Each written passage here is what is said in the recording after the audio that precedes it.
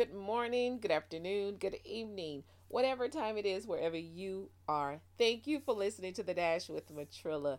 Let's talk about you. That's right, you.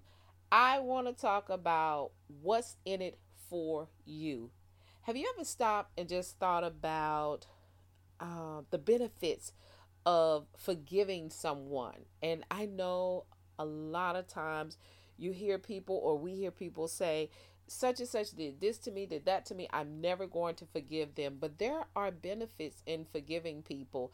The benefit of forgiving someone is this: you get to sleep at night. You get to have a sense of peace, a sense of joy when you come around them, when you see them.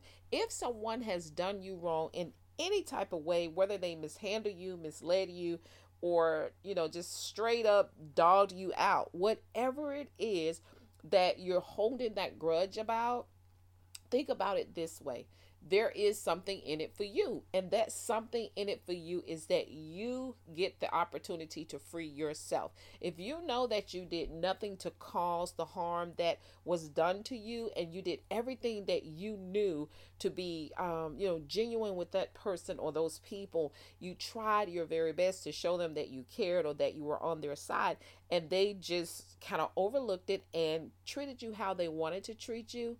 Guess what? When you learn to forgive, just let go. I'm not saying you have to forget, because we don't forget things, but when I say forgive, I mean you are able to have a cordial conversation with them when you see them. You're able to just say hello with a genuine smile on your face. You are able to just be in the same room with them without having to relive the things that they did to you, and knowing that God will take care of them. Because when somebody mistreats you and doesn't handle you properly and they do you wrong, then God is going to repay them for the wrong that they did. So that is the benefit that's in it for you. You also might want to know, what's in it for me if I decide to help someone who doesn't help, that's not interested in helping me. Well, help goes a long way. Sometimes you might find yourself helping someone out of a situation, paying a person's bills, buying them food, getting them an interview, whatever it is that you help someone do. Guess what? Sometimes that help doesn't come back from the same individual that you helped. Sometimes you are just setting up your own spiritual bank account. And let me tell you, the more you build your spiritual bank account, the better off you'll be able to write checks like nobody's business. But your help will come from someone else, someplace else. But you will get that help. So don't just sit back and think because you're helping someone that same help that you're giving out is going to come back from those people. Would we like for those people or that person to help us somewhere down the line? Yes. But sometimes people get spiritual amnesia. Y'all know how they do. They get amnesia. Forget that you helped them. Forget that you showed them the way. Forget that you even showed them anything. And they take on this, grandioso attitude that said, I did it myself. I got here by myself. But you know that you were a part of that help, that support team that got them there. But guess what? Look at it this way: the next time you're helping someone and you know for a fact that that individual may not ever return the favor, look at it as building your spiritual bank account. That's exactly what you're doing, because our help comes from so many different places.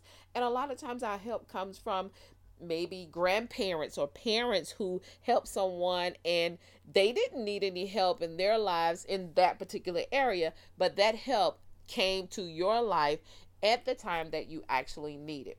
Okay? So you say, what's in it for me? What's in it for me when I pay it forward for someone else? I pay for someone else to go to school, or pay for someone else to, be able to go to an event or whatever. Again, that ties into the helping, because you never know when you're going to be in need. There may be someone listening right now who may feel like, I have helped everyone and no one's helping me. Okay, let me just be transparent for a second. I'm going to put myself out there, and I'm going to tell you about a time where I was able to help many people. I helped people out who needed a place to stay, who needed food, who needed bill paid, who needed you know, lunch money, who needed gas in their cars, all those things. And I did it because I was able to do it. I was able to offer whatever it is, whatever it was that they needed. But by doing so, I never thought in my mind that I'm doing it because I want something back, or even saying what's in it for me. I did it because I was able to do it and they needed that help.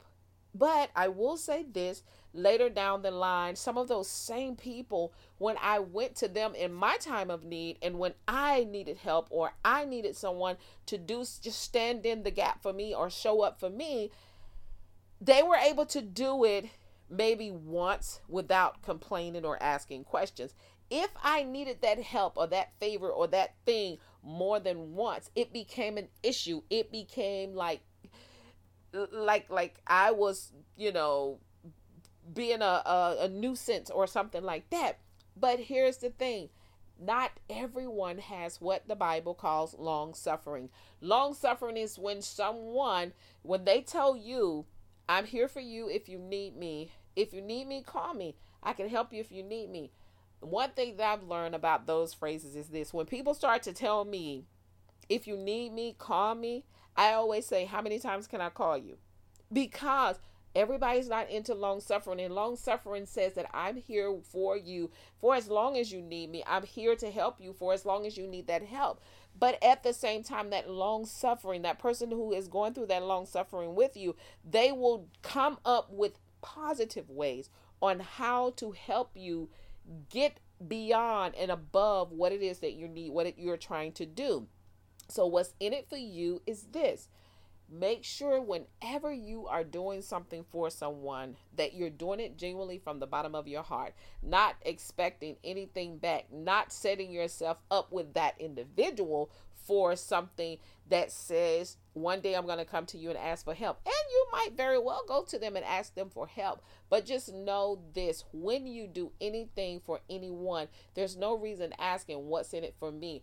All you have to do is say, I'm setting myself up spiritually so that my bank account will allow me to write checks that says I can ask for these things.